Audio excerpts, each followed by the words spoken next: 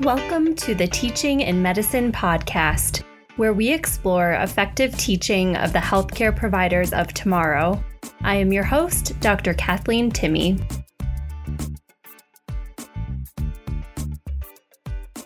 We are lucky to have Dr. John Sawicki back with us today. You may remember him from an earlier episode highlighting his teaching experiences and role as a pediatric hospital medicine fellow. John is MedPeds trained, and he's currently in his second and final year of pediatric hospital medicine fellowship at the University of Utah. He's also my partner in crime for our residency's resident as teacher elective. And John has a longstanding love of education and is here to chat with me about small group teaching. Welcome back. Oh, thank you so much for having me. Really excited to do yet another podcast, and also very excited for the RIT elective. It's going to be great. I'm really excited about this partnership. Yeah.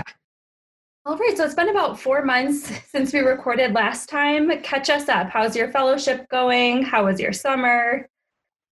Summer was good. Fellowship is great. It's so crazy how fast time goes. And I feel like my grandparents always used to say that to me. And yet here I am saying that when asked how are things going.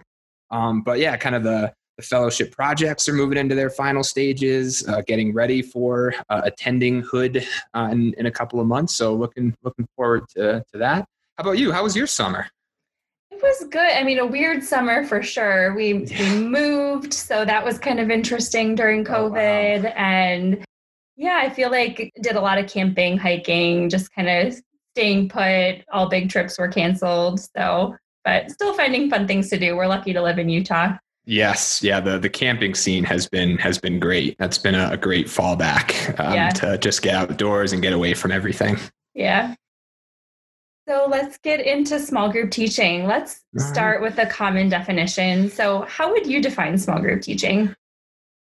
Yeah, that's a good question. And when I kind of got the script and was thinking about that, I'm like, what is sort of the magic number? I think like the number that I have in my head is somewhere in like that 8 to 10 learner range. I think getting a bit above that, I would actually think about making the group even smaller and turning the group into smaller groups to do certain activities. But I think I really have kind of the small group teaching mindset and acting more as a facilitator and a leader of a discussion as opposed to a true lecturer in that sort of 8 to 10 number. Yeah, I would agree. I think as soon as I start thinking of, well, how could I divide these people into smaller groups? Like, how can you get people into pairs or maybe have some activities? Then it's probably not a small group anymore because, you really have to change your structure when you're doing a large group teaching session. And I think also when I have to strain my brain to remember everyone's name, then I'm definitely moving into more large group mode. Yeah, that's definitely fair. Can you give us some examples of when you teach in small groups? I think this is really one of the most common environments that we teach in as physicians, because I really think of like the chalk talk, that 10 to 15 minute session you have with your ward team as being kind of that ideal small group discussion time. But also things like problem-based learning. I know in medical school, we had a weekly problem-based PBL group that was 4 or 5 med students and then one facilitator who was a physician. So I think those are kind of two examples. Yeah, but I really think it comes up quite a bit on the wards. And even when you're just like maybe outside a patient's room or even at the bedside, I think you can kind of use some of the small group teaching tactics in those settings as well. Yeah, and I think even some, more planned lectures can be small group, or not necessarily lectures, but sessions. So we do a lot of planned formal teaching with our fellows. And right now we only have 2 fellows. So say that's a very small group. But, I often think of it too as the kind of off the cuff on the wards, 15 spare minutes after round, kind of rapid fire chalk talks, but can be formalized too, depending. So how do you prepare to teach a small group? think this is one of the most difficult questions because, as you mentioned, a lot of times it is sort of off the cuff. Oh, I've got 10 minutes here, 15 minutes there. Maybe the afternoon is slow. We don't have an admission. Let's find a little bit of time to teach. So really what I'll do, especially when I'm on the wards, is first think of the topic that I want to talk about and discuss with the group. And we'll almost always link that back to one of the patients that is on our census. And I think that's really one of the best ways to help facilitate the small group discussion is trying to link it back to something clinical, to something you either are seeing right in front of you as you're on the wards, or maybe a case that had happened a little while ago. So that's really where I start. And then I kind of ask myself, what do I want to achieve? What do I want the learners to get out of this? And kind of come up with not maybe super formal learning objectives, but kind of get my mind thinking about those things. And then lastly, it's how am I going to get them to achieve those objectives? Am I going to be doing most of the talking and writing up on the board? Am I going to be asking them open-ended questions and maybe try and get the senior resident to kind of do a little bit of the teaching in the leading of the discussion? And so I'll think about kind of a number of different ways to guide the discussion. In that preparation, also thinking about, are there things I want to use, like a whiteboard, like a handout, something like that. So I'll kind of do that. I don't want to say like every day when I'm working with the ward teams, but certainly a couple of times a week as I'm pre-rounding, kind of do like pre-teaching rounds too, where I'm thinking of all that stuff. Yeah, I think you highlighted the main steps. So it sounds like you're identifying a topic that ideally you can work through a patient presentation, coming up with your goals, and then coming up with your teaching methods. And I think that's a nice framework for thinking about small group teaching. And with the small group, I think it can be overwhelming for some learners. How do you make sure that you're creating a safe and ideal learning environment? I think part of this comes back to what I'd mentioned earlier about just remembering everyone's name. I think that's often something that we forget about. I know when I've been kind of in small groups discussions with educators that I really admire and look up to, they're almost always making it just very personal, very intimate, using everyone's first name. So I really try and start with that. And also we'll really try and keep the questions to the group just very open-ended. And if there's ever a time where they kind of shoot a question back at me or like, oh man, I don't know the answer to that, that's a good thing, because that means that there is now a knowledge gap that we can fill. So instead of approaching that, oh gosh, John, I don't know the answer to that. Instead of approaching that with, oh man, wow, your endocrinologist attending last week definitely did not do a good job of teaching you that. It's like, oh great, that's awesome that you don't know. Let's try and investigate this together, and then also just being humble in my own knowledge, because I think that can be one of the intimidating parts of small group teaching, is because it's that intimate setting. You as the facilitator may get more questions thrown your way. And just being very humble with that's a great question. I have absolutely no idea. Let's go look it up and come back and chat about it.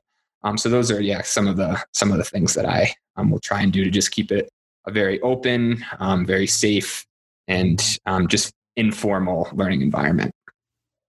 I love that you brought up modeling humility and being okay with saying, I don't know something. So I think the first few times I taught in a small group, or the first few times I was the endocrine attending on call, I would, read a ton about a topic and felt like I needed to know everything in and out before I even stood in front of the students to explain. But I think some of the most meaningful things that we can do in medicine is remind that there's so many resources we have to look things up. And we do not need to know every single thing at any given moment, and being able to say, I don't know that. I don't remember that, but I do know where we can look, and let's get together later and figure out the answer. And I wish I had seen that more in my own training, that it was okay to not know things, and this is how we figure it out. I love that you brought that up. I think I think we're moving more towards that in medical education. But for the longest time, we didn't have all the information right at our fingertips, and getting the answers to questions involved like using things like books, which and going to things like libraries. And I've heard of these places. Yeah, they apparently exist. Whereas now, like, it can be right on your phone within seconds. Yes. So I think it makes it certainly a little bit more challenging for us to keep up with that technology and to keep up with the very quickly changing literature. But it also makes it a little bit easier because it's so much easier to say, I don't know the answer to that. That's a great question. Let's find out quickly together.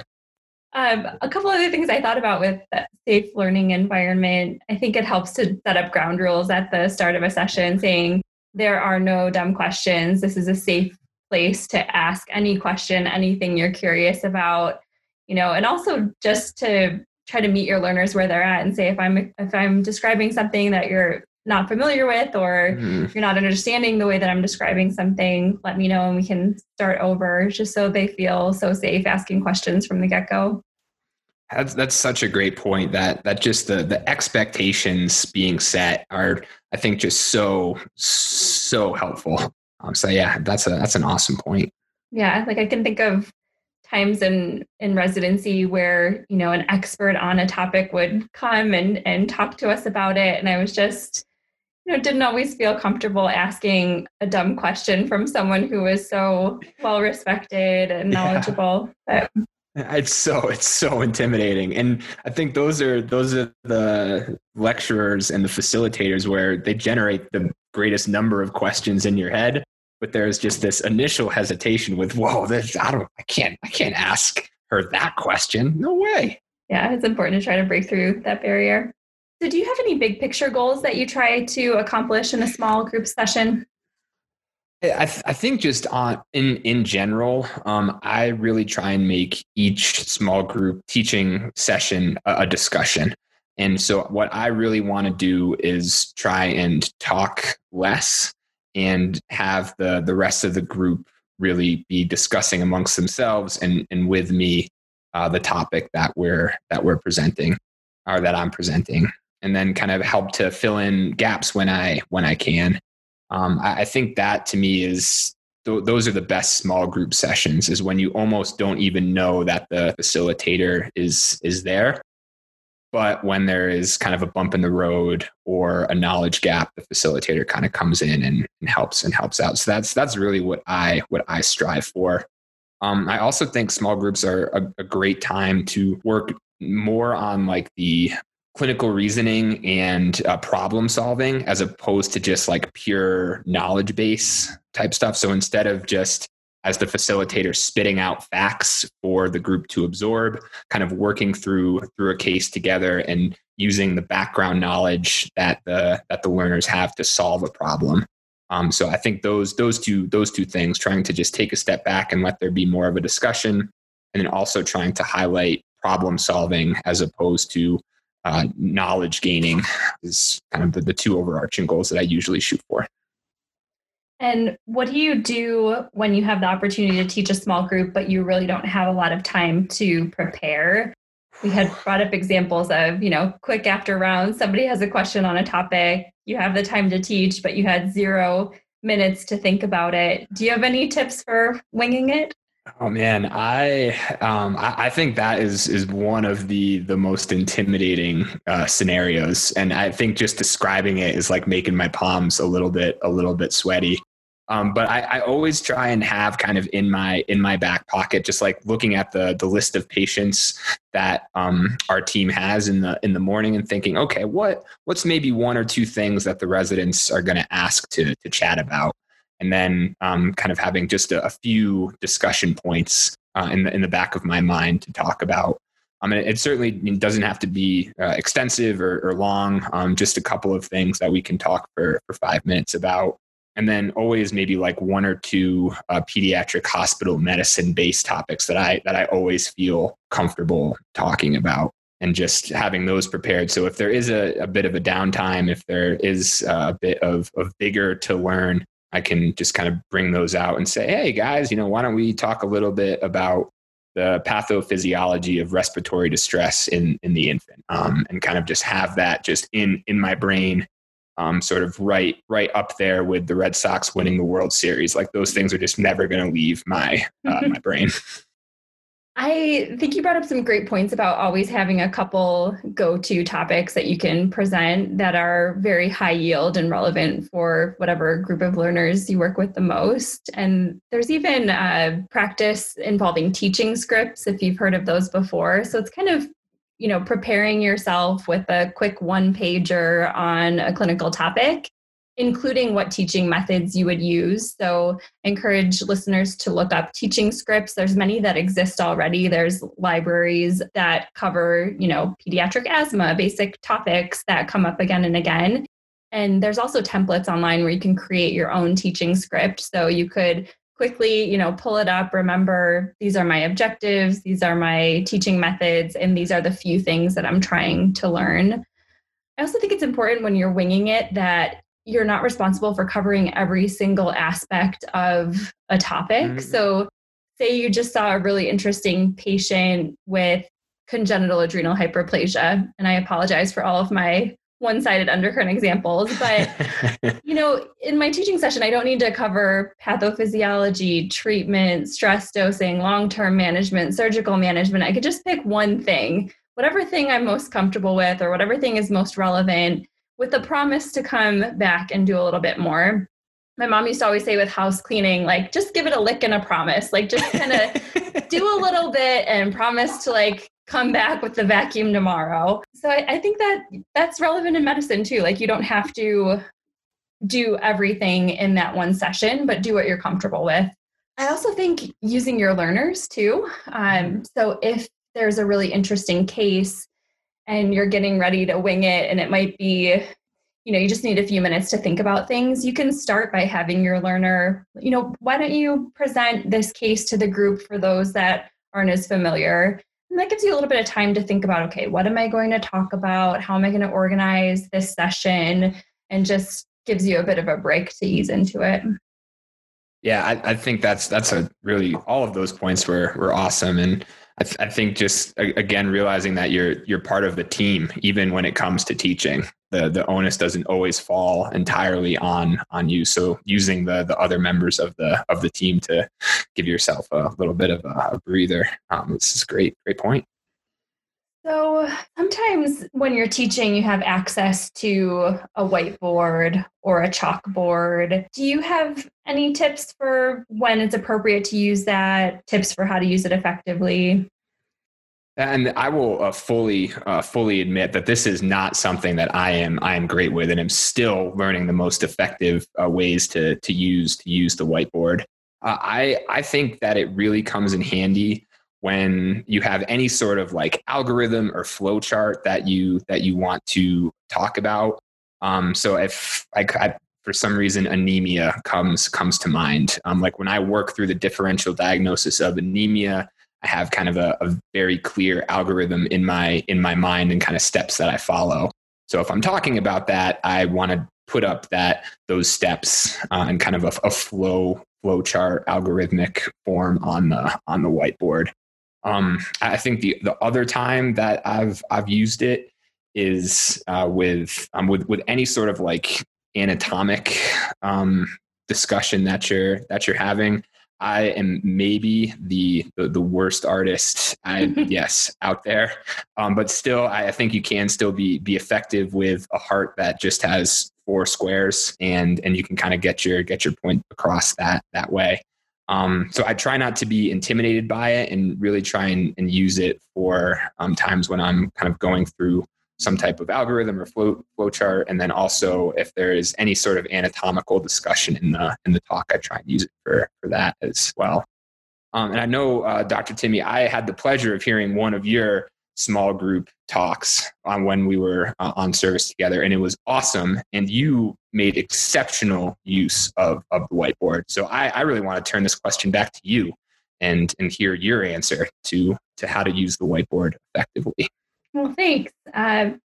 There's a couple of things that I try to keep in mind with the whiteboard. If I'm able to get there ahead of time and there is some sort of a flow chart or a formula for something that's going to take me a long time to write it out, I try to do that ahead of time so that I'm not wasting those 15 precious minutes with writing down details.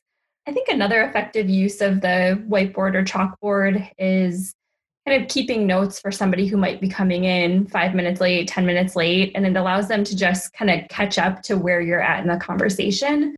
So I tend to use it to just put up the big highlights, and oftentimes it's case-based presentations. So maybe a quick one-liner, maybe a couple remarkable things about the review of systems, a couple pertinent positives and negatives with the physical. You're certainly not trying to capture every single thing anyone has said, but enough that someone could come in, read it, and get the gist of where you're at in the conversation.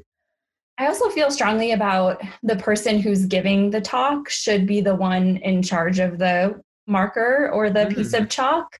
I think sometimes, when we get into like a little bit larger settings, we'll have somebody scribe, like, oh, will you volunteer to be the scribe? But then that's kind of a guess what I'm thinking situation. Like as the presenter, you know where you want to go with this conversation. And I think you should be in control of like what gets written. And it also forces you, if you're talking and writing, to not write too much. So that can be helpful. And I think you can, not just put words up there, but also you can highlight connections between, different things that you're talking about, like an arrow from one point to the other point. You can use the eraser too. So as you're narrowing down a differential, sometimes it's powerful to just erase, them from the list and open up more space on the whiteboard. So the main things are, try not to fill up too much of the space, keep it to just the pertinence, and make sure that you're in control of the marker. I really love that point of keeping the learner who's coming in a little bit late in mind. That's fantastic. That's a great thing to think about. Yeah. So given the current environment, have you had to do any small group teaching virtually because of COVID? I have, yeah. And I'm really just kind of dying to get back to the in-person stuff. I think Zoom and other virtual platforms have offered a new challenge to the small group teaching. I can't say my approach really has changed all that much. I still try and kind of think about a topic, make it applicable to a recent case, think about the objectives I want the learners to achieve, and then how I'm going to get them to achieve them. But I think it's almost more important to give everyone in virtual land a little bit of extra time to respond. And I think that can be really difficult as the facilitator, is just being comfortable with that bit of awkward silence when you pose an open-ended question to the group, and really just trying to be somewhat comfortable with that silence. And I think that's even more important on Zoom, because people are going to fidget around with their mute button and type stuff into the chat. So I think just kind of being patient with that is one thing that I've tried to channel via Zoom. Other than that, I really try and keep it, my style during the teaching session, very much the same. Still trying to get everyone involved, using individuals' first names, calling on them directly, and going from there. And I think one of the advantages can be that you can share your screen. So you might not necessarily have to do your 4-box heart. You can find something just one step better. You can share videos and other resources. I could see that as being a benefit, but yeah, I agree. There's something about sitting down in person that's a lot more powerful. Have you used the whiteboard function on Zoom to like draw either on like a PowerPoint or on a blank slide or something? I haven't personally, but I've seen it done pretty effectively. Yeah. I've used like a PowerPoint slide where I'll type in examples as people are giving them. So I've kind of built in some blank slides into talks just to have space for that. I've used the breakout rooms, but that kind of gets into more medium to large group. And I did actually use a polling feature last week that I thought was kind of fun, and some, quizzing features just to get people to wake up a little bit during the session. So it's hard. It's really hard. And I even find it hard to pay attention for more than 15, 20 minutes on these meetings. Yeah, I do think using something like Kahoot or Poll Everywhere and embedding that into your small group talk, I think is that much more important with Zoom. Yeah, I think those can be really powerful things to help keep everyone engaged. Yeah. Speaking of learner engagement, do you have any tips, maybe going back to the in-person setting, of how to keep people engaged if you notice someone's drifting off? Yeah, I think again with that, going back to knowing everyone's name, I really try and call on people directly and ask them questions that are not yes or no questions. And I think that if you kind of think about the questions that you pose as a facilitator, as a teacher, a lot of them kind of move into that yes or no realm, and that kind of lets the learner off the hook. So I really try and keep the questions that I'm asking a bit more open ended, and then calling on the individuals personally. Yeah, those are great tips. So I'd like to go through some kind of challenging scenarios when you're small group teaching. And the first one is when you're teaching learners of different levels in the same group. How do you effectively teach to a group that has medical students, interns, senior residents, maybe a fellow is sitting in? What's your approach? I think I try and think about just what level that individual is at currently. So for example, third year medical students who have just studied for step one are going to have some serious physiology and pathophysiology knowledge that probably even will exceed my own. So if there is any sort of pathophys type of question, that is getting directed right towards the medical student. If there is an endocrine fellow who I happen to be talking with, then I'm going to ask more of what is the current literature regarding the treatment of congenital adrenal hyperplasia? Would love to know that anyway. And so try and kind of, and for senior residents, almost more like kind of like next step type of questions. Like if we're in a case-based discussion, kind of give them a little bit of data. Okay, what happens? How is your management? How is your thought process going to change if this new piece of data comes in? And what are your contingency plans going to be moving forward? And I think for the more junior residents, just kind of focusing on that sort of basic like diagnostic and first one or two steps of management type of questions.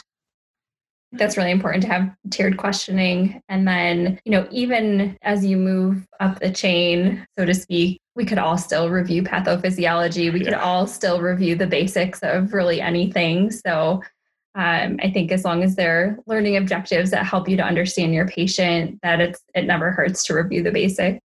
So how about this situation? And we can kind of brainstorm together because I think these are very challenging. We're both fairly early in our careers. And so what do you do if there's one learner who's really dominating the conversation? Every question you pose, Dr. Sawicki, John, I just know the answer and I'm going to share it with you. I'm doing my sub-I and I want to impress you. What do you do when that happens? Yeah, I think that it's also a pretty difficult situation because I really like that type of learner. Excites me because they're involved, they're invested. That's great that they have enthusiasm to answer all the questions. And I think it goes back to one of the techniques I talked about earlier, is just calling on people directly. So pose a question to someone specific. And don't even give that eager beaver a chance to answer. Certainly, like I think after maybe the first question gets answered, and if there's room for a bit more explanation, then you can kind of open it up to the group. And then if that more dominating learner steps in at that point, at least they still are kind of like sharing the spotlight in that sense. But I also try not to totally discourage that. I try not to say, okay, let's give someone else a turn and call out that learner specifically. Instead, I kind of go the other way and try and address other members of the group directly. So what's your approach to that? I think similar. If I start a little bit too open-ended and maybe not asking specific people questions or contributions, then asking those who are maybe a bit more quiet. And I think a small group is sort of a safe place for even those who are introverted to offer their opinion. I think if it becomes like aggressive or too distracting and frequent, like every day somebody's not, giving the residents or students a chance to speak up, that I would maybe say something in private with that person and just say, hey, we've got some, members of the team who are a little bit quieter and might take a little bit longer to answer questions. I really want to work on trying to get everybody to contribute. And I think they would get it without having to say, like, you need to not ask as much or, not volunteer as much as you're doing. So I think, there is a time and place where you need to have that conversation. Yeah, I like that. And I also think it could be an opportunity to push that specific learner a little bit farther too.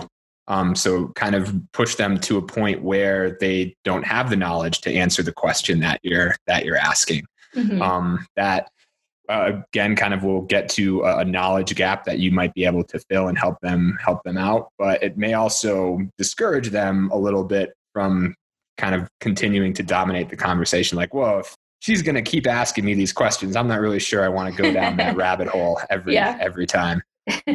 How about the opposite situation, which I come in contact with way more often? So you pose a question and there's radio silence. Nobody is contributing. Everybody's exhausted. What do you do then? I think usually and this has happened a bunch on Zoom. Yeah. I feel like, and just kind of say like, all right, well, guys, I'm really, really sorry for posing that extremely difficult question. I kind of put it back on myself. Let me word it a little bit of a different way. Is there anyone out there, any brave soul who can step up and help us get this discussion going? So kind of try and build up the volunteer and make them feel that they are supported. And then also kind of putting it back on myself, like, all right, maybe I should ask the question a little bit differently. I think being comfortable with silence too, and letting it almost get to the point of awkward silence can be helpful, because eventually somebody will speak up, because it's just so uncomfortable to sit in silence for a long period of time. So I think if you're willing to just give it 5 more seconds, see if anybody speaks up, somebody might save you. Yeah. I think in one of the small group teaching sort of articles, resources that I've read, I think as long as 10 seconds was mentioned, I think. Mm-hmm. And I've tried that. I can get to like 8 max. Like 10 is just so long. Should we try it? Yeah. Okay. Okay, ready? I'm going to ask you a question, and then you wait 10 seconds to answer, and let's see what that feels like. All right. Sounds good. I like it. So, John, I want you to update us on the latest guidelines for CAH. What do you think?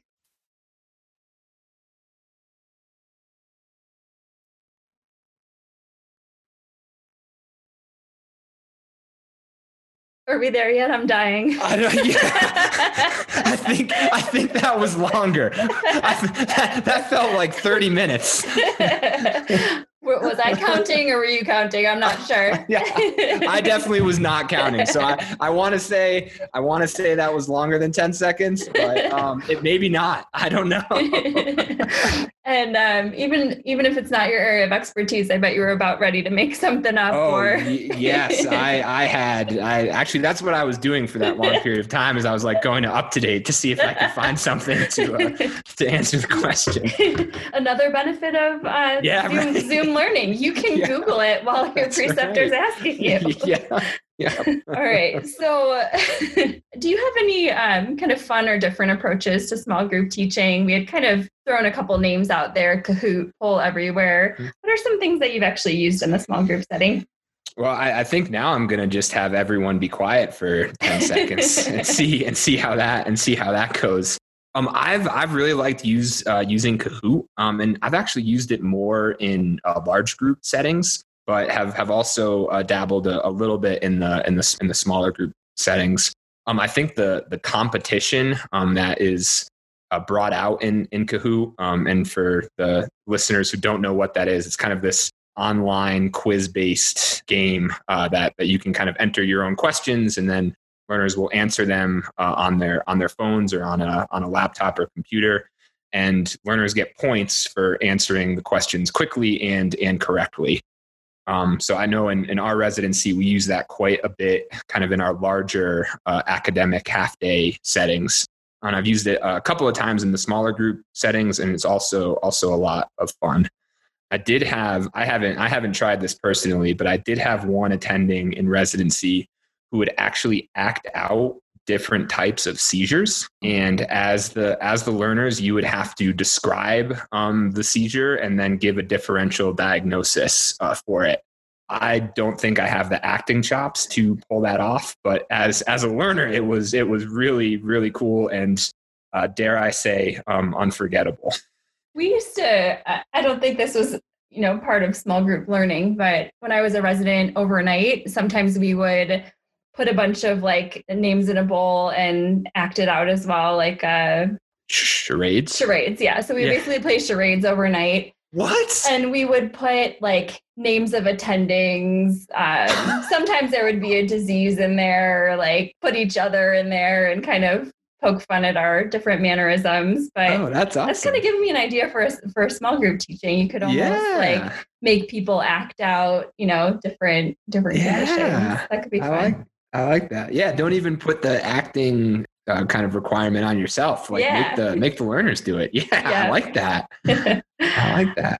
Yeah. I love Kahoot as well. I'll put a link to Kahoot in the show notes so people can access it. There's certain features that you can use for free. I think you can have a certain number of games that you keep in your library for free.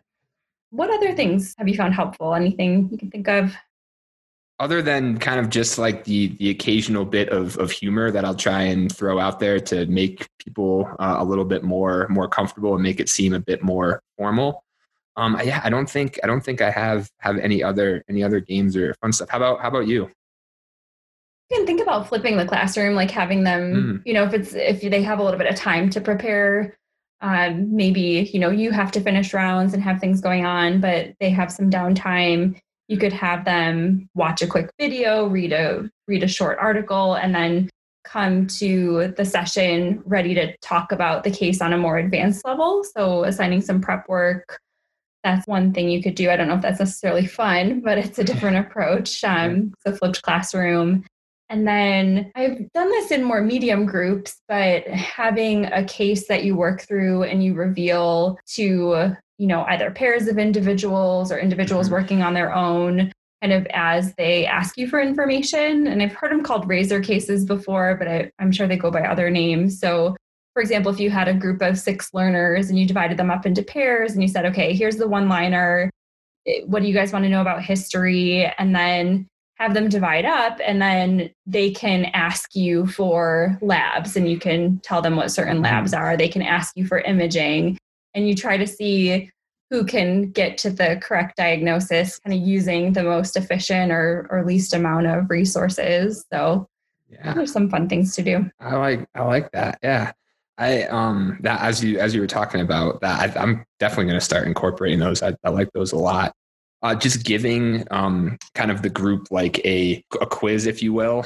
So like I have stored in my desktop a list of common bugs that cause osteomyelitis in children. And based on kind of just a little bit of the patient's history, you have to identify kind of the bug that would be associated with it.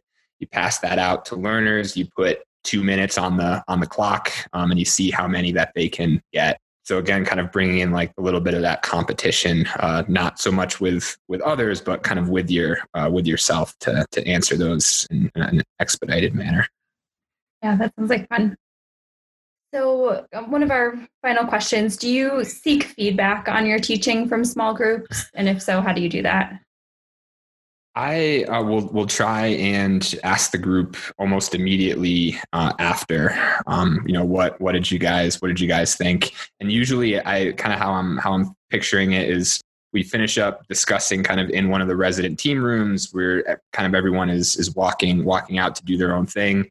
And as we're doing that, I kind of pull one of the learners aside and, say, hey, like how did that go? What could I have done better? What could I improve for next time? And then just sometimes you will have I know we talked a lot about winging it, but sometimes you will have a little bit of time to prepare. So it's a kind of a Thursday afternoon. You know that Friday maybe is going to be a little bit of a slower day. You'll have some extra time to teach. So in the afternoon of Thursday, kind of asking the team, what do you guys want to learn about? I know we talked about osteomyelitis yesterday. How did that go? How can I change the talk around for our discussion tomorrow? And then have you ever received some feedback from learners that made you change something about the way you were small group teaching? Good question. I think I got a little bit of feedback to make it more case-based, and instead of just kind of like picking a topic. So instead of just discussing bronchiolitis, first starting off with a 2-month-old who presents with respiratory distress.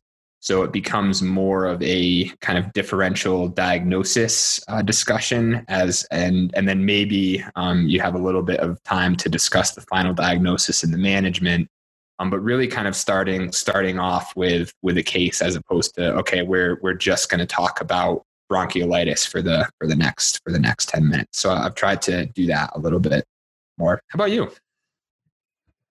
In terms of seeking feedback, sometimes I'll ask the senior resident or whoever's most senior on the team, like, was that helpful? Have you seen this done in different ways that, I could do it differently?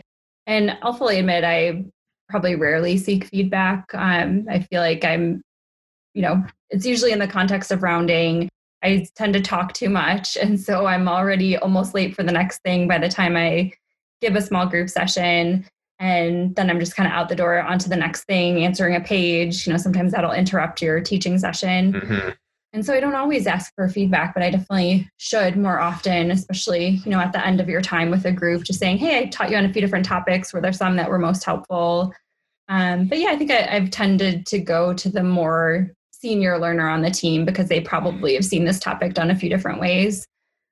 And then feedback that I've received, I think sometimes I tend to try to do too much in one session. So that's why I was saying earlier, like, just focus on one chunk of it. You don't have to explain, the ins and outs of whatever it is that you're going through in such detail, but to try to break it down into bite-sized chunks and then just teach a little bit more often. Like, I think 3 10-minute teaching sessions are a lot more powerful than, 1 30-minute session sometimes. So yeah, I would encourage people to break it down a little bit more.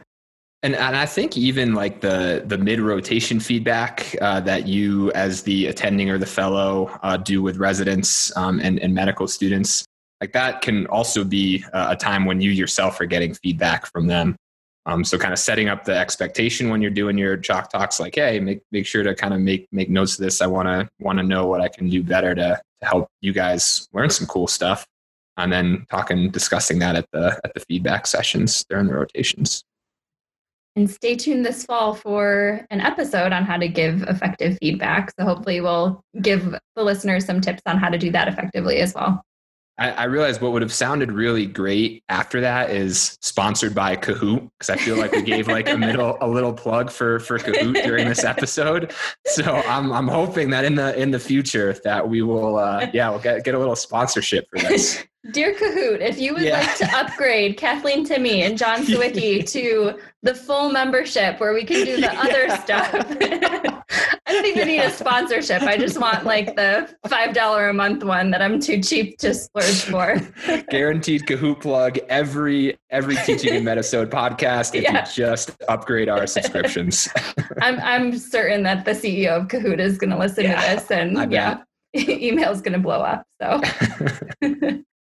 Well, I always have such a good time when you come on the podcast, and I look forward to, working with you and seeing where your career is headed next year. I asked you this last time, but I like to ask every guest, what piece of advice or teaching pearl would you like to leave us with today? So I came prepared this time for this question because I knew it was gonna happen. And there's a little bit of a story behind it, so hopefully the listeners won't get too upset with me. Diverging a little bit to start. But ever since Hamilton came out in July, I've gone down like the American government and political science rabbit hole, and have been reading a lot about that kind of in my free time.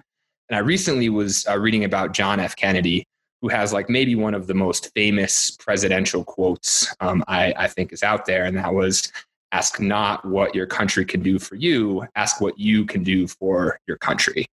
And I think as teachers, that is very applicable to us, and kind of changing it around a little bit.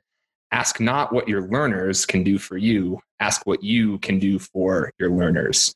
So just taking a very, very learner-centric approach. And I think especially in kind of the small group atmosphere where it's very intimate, where everyone is kind of knows each other by name, that's even more pertinent and something that I try and keep in the back of my mind for all the small group sessions that I help facilitate. Thank you so much. That's really wise advice and something that we should all strive for. Dr. Sawicki, thank you once again for joining us on the podcast. We look forward to having you back, and maybe next time we'll be calling you and attending. Maybe cross my fingers. We'll hopefully get there. Well, thank you so much for having me, Dr. Timmy. It's been an absolute blast. Please send any comments or suggestions to teachinginmedicinepodcast@gmail.com. Please like us on Facebook and Instagram, and follow us on Twitter @teachinginmed.